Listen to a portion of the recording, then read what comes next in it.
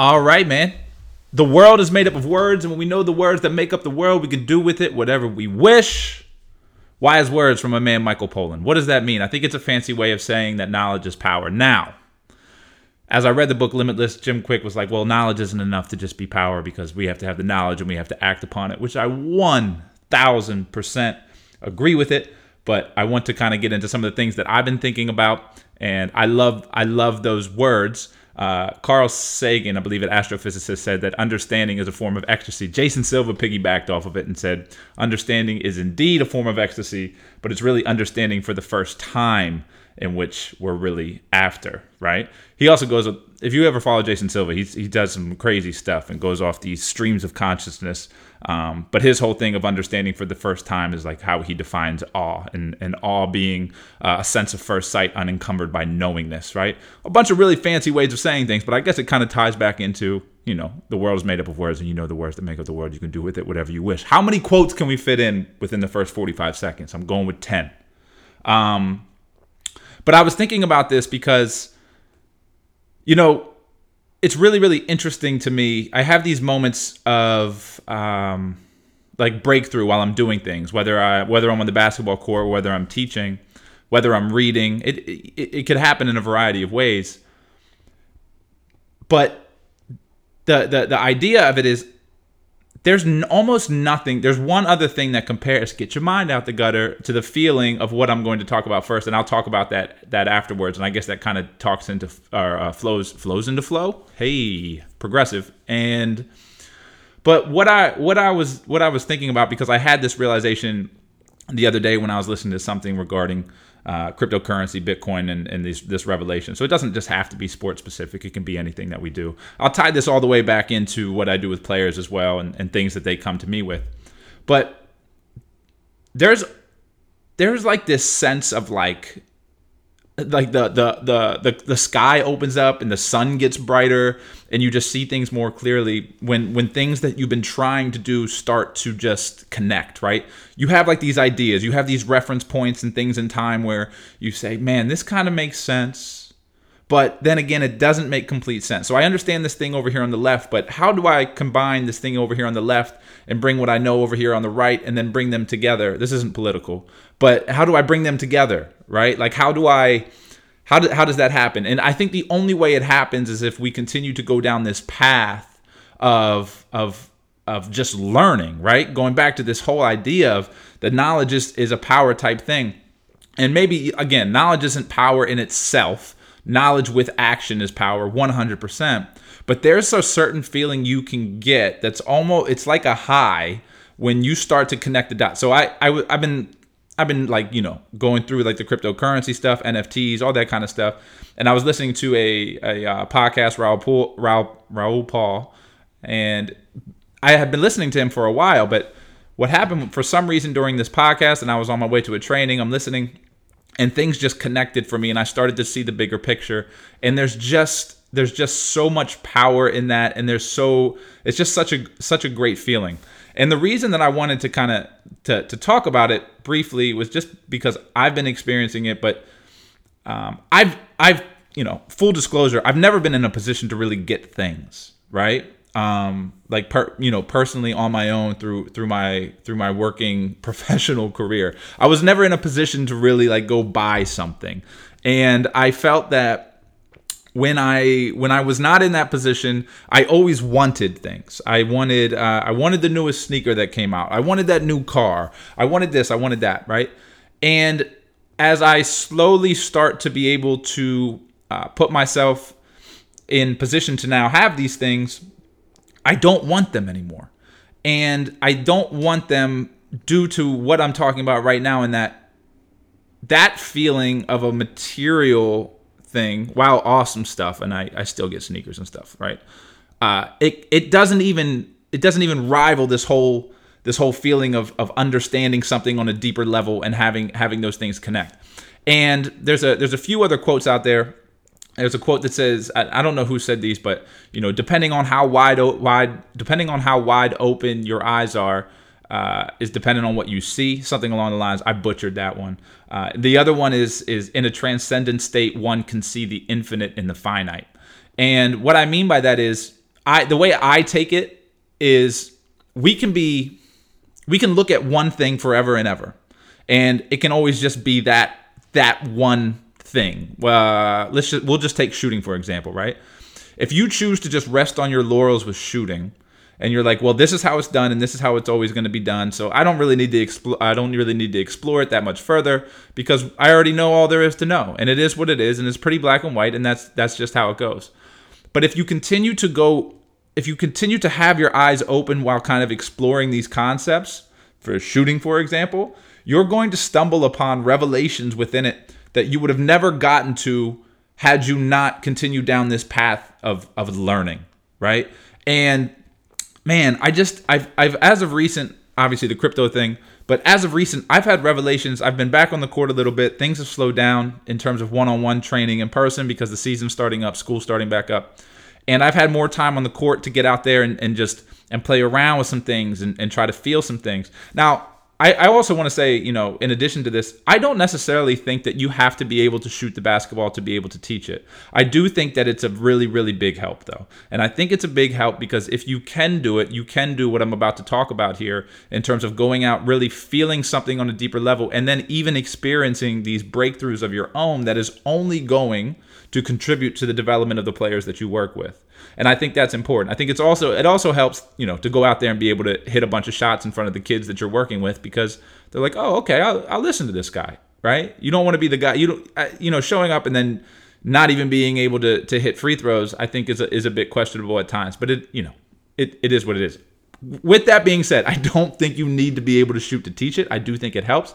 I also am a firm believer in the fact that anybody can become a great shooter. So we shouldn't really be sitting here saying, hey, you could be a great shooter, and then we've never become one ourselves in a way, right? You should have some type of background there. But anyway, I've been on the court quite a bit, getting some shots up, and I'll have like these moments of clarity in terms of maybe the way I'm releasing the ball, no longer stopping as much as I used to. But recently I've been having these huge breakthroughs in the balance aspect of things and starting to really understand just how important balance is. Balance in a sense of a dynamic version, not a stationary one.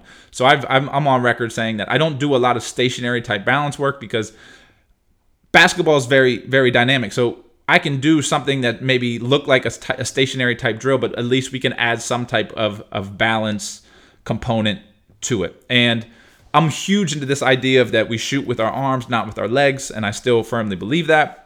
But I come to this, I find myself always telling my players, hey, you really have to do your best to try to keep your upper half as still as possible. We want to keep this still so that ball can freely move up our body. We're able to, and then transfer our energy from our body into the basketball in the most efficient way, right? We don't want to create any negative energy in which we're pulling away from the basket, whether that be our body or whether that be the basketball changing directions, right? How can we situate our upper half? And I put such an emphasis on it. How can we situate our upper half in a way that the ball is going to be able to freely move up our body without anything else moving? Let the ball lead the way. Rotate the shoulders like you're running. Let that ball lead the way. Get to that point of leverage. Bada bing, bada boom. That's what we do, right? And for the lower half, I think that I don't want to say that I've discounted it. I think that I just took it for granted how powerful it can be when we can start to turn our attention to what we're doing with it. So while the energy, I think, is ignited by the upper body in terms of so long as we're moving that ball in one direction, and we understand when the legs attach, while that is all so true, we want to be able to do it in the most controlled way possible, even if we're on the move. And we're going to be on the move because basketball is a game of being on the move, right? So I'm out on the court and I'm finding myself missing some shots at times. And I was like, well, why? I'm trying to self-diagnose why I'm missing shots. I'm trying to do what I ask my players to do. Okay, why'd you miss that shot? What'd you do here? What'd you do there? And I'm trying to self-diagnose and I'm realizing how much additional pressure I'm putting on my left foot versus my right foot. And if I'm putting that additional pressure on my left foot, that means that I'm probably leaning backwards a little bit without me really even knowing it. So as still as I can be up top, I'm still sort of making things a bit more difficult than it has to be because I'm still leaning backwards a little bit. So if you looked at it, right, if you were just videotaping it, I think it would be a very, very slight in terms of the movement that I'm moving backwards with. But I also think that what that does is it pulls me away just enough that I'll tend to come up short at times. So what I started doing is I started going to the foul line, and this is what I've been kind of working on in terms of the balance part. And then I stumbled upon this as well. I've been reading a lot of different books related to breathing. Specifically, I've been reading the book by James Nestor called Breath. Also, in The Art of Impossible by Stephen Kotler, there's a line in there in which Kotler references taking like if you were to take the same inhale of the nose and out and exhale of the nose, whether that be 4 seconds, 4 seconds, you're balancing the sympathetic and parasympathetic. Hopefully I said that right. You could fact check me. But it balances out and it causes you to focus a bit more. So I'm trying my best to focus on my balance, but I also want to focus on the overall stillness. So I've been going to the free throw line. And when I get to the free throw line, I'll eyes to the basket, and I put all my first attention on my 2 feet. And the reason I put my attention on the 2 feet is I'm trying to equally distribute the weight on both feet as much as I possibly can, to the point where it almost feels like I'm not standing. And I know that probably sounds so wild, but if you really think about it and you stand up, even if you're doing it now, don't do it if you're in the car, but stand up and really think about equally distributing the weight on your 2 feet, and things feel different, man. I'm telling you, it like feels effortless in a way. Effortless standing, is that a thing? But anyway, so I was going to the line, and that was my first bit of concentration. And I'd be looking at the hoop, and I'd take a big exhale in, and then a big exhale out. All of the nose, no mouth breathing over here. I reserve that for nighttime when I'm snoring and my wife kicks me out of bed. Sleep apnea, it's tough. And I dip down to into where my one position would be. So I'll drop the hips back on the exhale, and I just pause there for a quick second as I stay on the basket, and it brings me to this place of like serenity. And I know that is ridiculous. Like here I am in a random basketball court doing this, but I kid you not, by going through this and going through that initial setup phase, so it's almost like an addition to a preparation type thing, but we're at the foul line, so we get to do everything we want to do. By going through that little prep phase and then going through my shot, now just focusing on ball leads the way, everything else stays as still as possible until that ball gets closer to that point of leverage at the 2 position. And I start to move that ball up there and then equally push off both feet at the same time. I am telling you, it's like a perfectly orchestrated movement that results in just swish after swish after swish after swish. I have not swished this many shots in the way that I've been swishing them. So there's differences, right? If you're a shooter, you know there's differences in makes. There's good makes and there's good makes, right? These swishes are going through that basket and just it's like this whip sound as it goes through. And this whole idea of how I'm preparing and what I'm doing balance-wise, etc., would have never come to be had I not been out there doing it and saying, I don't know everything, and there is more to know, and I'm looking for that more to know, because when I do know more, there's no better feeling out there other than what I'm going to say afterwards, and it's just absolutely incredible. So what I'm saying here is that when we're going down this path, and I've referenced George Leonard's book Mastery many, many times, but when we're going down this path of mastery, it's so much about staying on the path. Because through the process of staying on the path, the things that we can start to reveal, we otherwise never would have. So the good days, the bad days, it's all in contribution to it. Last week, I had a terrible week. I'll just be completely honest with it. I was grumpy, man. I was going through, I don't know what it was, but but what I had to do is I still had to get up, and I still had to do what I do. I still had to hit the weights. I still had to get the shots up. I still had to work with the clients. Still had to talk to clients. All that stuff needs to just continue to go on. And through that, somehow, snap out of it. But I see that last week as a contribution to what this podcast is doing now, because maybe if that last week didn't happen, I wouldn't be having the feelings that I'm having now. I know that this is very Neville Goddard-ish, right? But it's understanding that when we have a goal, when we have something that we want to accomplish, when there's somebody that we know that we can become, right? And we are in that process of becoming, each day serves in contribution to that end goal, that end process. And in turn, the process actually becomes the goal. But we can't ever get there without just continuing to go. So here I am, 34 years old, still going to the court, still trying to figure out things that will make me a better shooter, because I know that if I can become better at it and I can find a deeper understanding to it, I'll be able to relay it to my players. But now it's going to become about, okay, well, how can I relay this to my players in the most simple way possible? How can I start to relay this information to them in a way that they can just get it like that? How can I boil it down to a 30-second Instagram post and have everybody go like, I don't care? But I'm serious though. Like it's such a cool thing to me. So I say a lot of this because, learning's so cool to me. It really is. And I think when we stop learning, we stop living. Quote, put it on a bumper sticker. How many bumper stickers have you ever seen? I thought about this on my drive home from DC yesterday. How many bumper stickers have you seen and be like, oh yeah, I need to start doing that? Like when my wife and I have conversations about it, because some people will put like a 10.1 on the back of their car. So they ran a half marathon. Is that what it is? What's a marathon? Whatever. I don't know. 13.1.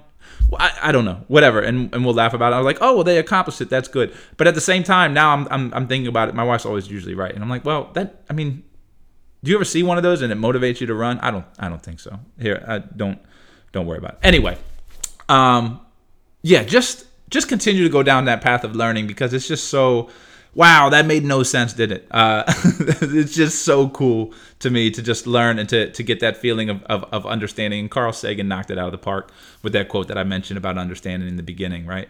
And yeah, man, I just thought that was really cool. I think that's one of my favorite feelings. It trumps any feeling related to buying things. I'll tell you that much. And it's why I love books so much. And I've talked about this before as well, but in books, we can have these revelations.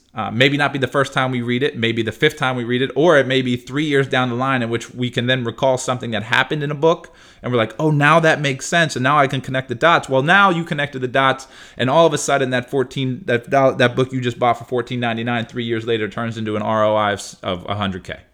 And I know that may seem a bit ridiculous, but it's 100% true. And I think that really successful people will tell you that. But it only happens if you continue to learn. It only happens if you continue to push yourself and do the things that aren't necessarily easy, but understanding that everything that you're doing is in contribution to the end goal that you ultimately want to achieve. And again, coming back to then understanding that end goal that you want to achieve no longer becomes as important as the process in terms of getting there. Because maybe you actually never get there. I want to be the best shooting coach in the world. Will I ever become the best shooting coach in the world? Again, there's no way that I've said again 10 times. There's no way anybody's going to be able to quantify that. But I know in working towards it, I'm going to become a person that I otherwise would have never become. So that's feeling number one, understanding. Understanding is a form of ecstasy, 100%. I encourage you all to go down that road. I shared a little bit of my journey in terms of the shooting stuff at the free throw line. Oh, and then just to piggyback off of that, what I then started to do is branch things out. Now, really concentrating on the breathing aspect. I actually have a call with a breathing expert tomorrow at noon. Really excited about that. But what I'm saying here is I would take then things on the move and really concentrate on my balance, but then attempt in a way to shoot a free throw from further and further away, adding more dynamic movements to the situation. So just take classic pull-ups, shooting off the catch, but off sprints, etc.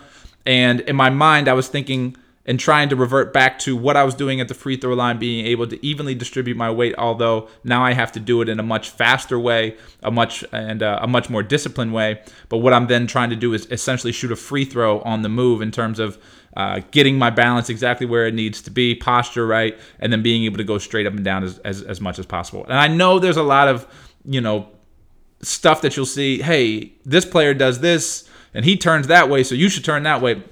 Please, please, please, please note this. Unless you are built exactly like that player, you have the same height, the same weight, the same background, everything there. Do not base everything you do off of said player, because they are going to do things differently. It's also important to understand that if what you're looking at is those that are playing on the highest level, you're also looking at defenders playing at the highest level, which means those defenders are going to be doing everything in their power not to let the best in the world at what they do what they do. And because of that, players then in turn have to do things that they customarily, wouldn't necessarily want to do if they didn't have to do it, right? So let's not take examples of highlights when a player's kicking his feet or whatever, you want to do a sweep and sway, etc., all that kind of stuff, and say, hey, that's the norm, that's what you should be doing, because it's adding a degree of variability into the shot that we don't necessarily need, especially probably the people that are looking at it and learning aren't on the level of those players yet. And I just think that's very important to understand.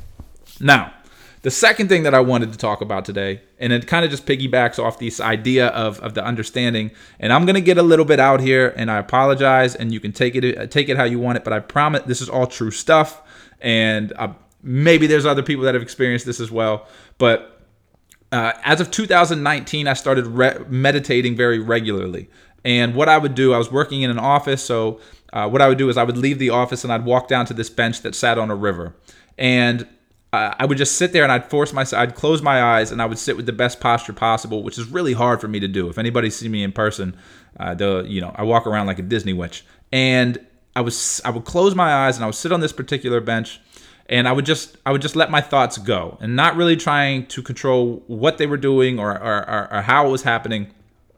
But I would feel after I would do it 5-10 minutes, I'd open my eyes, I'd walk back to the office, and I would feel this sense of not just calm, but clarity. I just felt good about myself, about what I was doing, what I wanted to do. Things just made more sense, right? So I just continued to do it, and it was an incredible feeling. And what eventually ended up happening, and again, I know now quite a few of you listen to this, so if you have any stories like this, I would love to hear them as well. But what started to happen was I would sit on this bench and I would start to notice myself like from a different perspective. And so I would sit on this bench and I just remember the one day starting to see myself across the river and then looking back on me at the bench. And then I would see myself from above you. And it was like I was putting these it's like I was putting these images in my mind, but I wasn't trying to put them in my mind. So where they were coming from, I could just notice myself there, and it was this crazy feeling, man. Like it's unreal.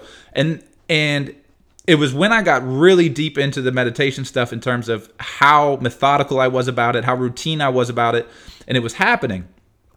Then quarantine came and the meditation stopped for a bit, and I stopped doing it. So I stopped having like that experience. Now, again, same clarity type stuff, except it was like kind of trippy, right? And then so quarantine happened, gym shut down. Gyms are like sacred to me. I love the gym. I love the gym because there's nobody else holding you accountable but you. I know there's like that cliche, it's you versus you, but it is. Like at 4:30 in the morning, no one's telling you to do an extra rep of a lat pull down. No one's telling you to do another bench press. Like, and there's some extreme power in that of being able to just pull that out of you yourself that translates to everything that you're doing outside of the gym. And I'm just such a fan of it, and I need it. And when I don't have it, my wife notices, and she said to me the other day, because I was in a funk last week. She said to me, she was like, and I just was honest with her. I was like, I don't feel like myself. And she was like, well, I've been putting an emphasis on sleep, but she said, you've been going to the gym later in the day. I said, yeah. And she was like, I noticed a difference when you do that. She was like, go back to doing it in the morning. She was like, you should just go in the morning. She's like, your whole attitude shifts. And it shouldn't be to that point, but she's right. And I've done it the past couple of days, and I did it this morning, and I feel great. So anyway, back to the meditation stuff. So during quarantine, gyms closed, and I was just stuck doing, kind of at-home stuff. I'm doing push-ups, sit-ups. I was doing a lot of like knees over toes stuff. But I needed to do more, and there was more I needed to do, so I started running. And when I started running, I started to have these same type of things happen. I would go out running, and there's a section of Think and Grow Rich in which Napoleon Hill starts, he directs you to write down your key objectives, the timeline, how you're going to do it, etc.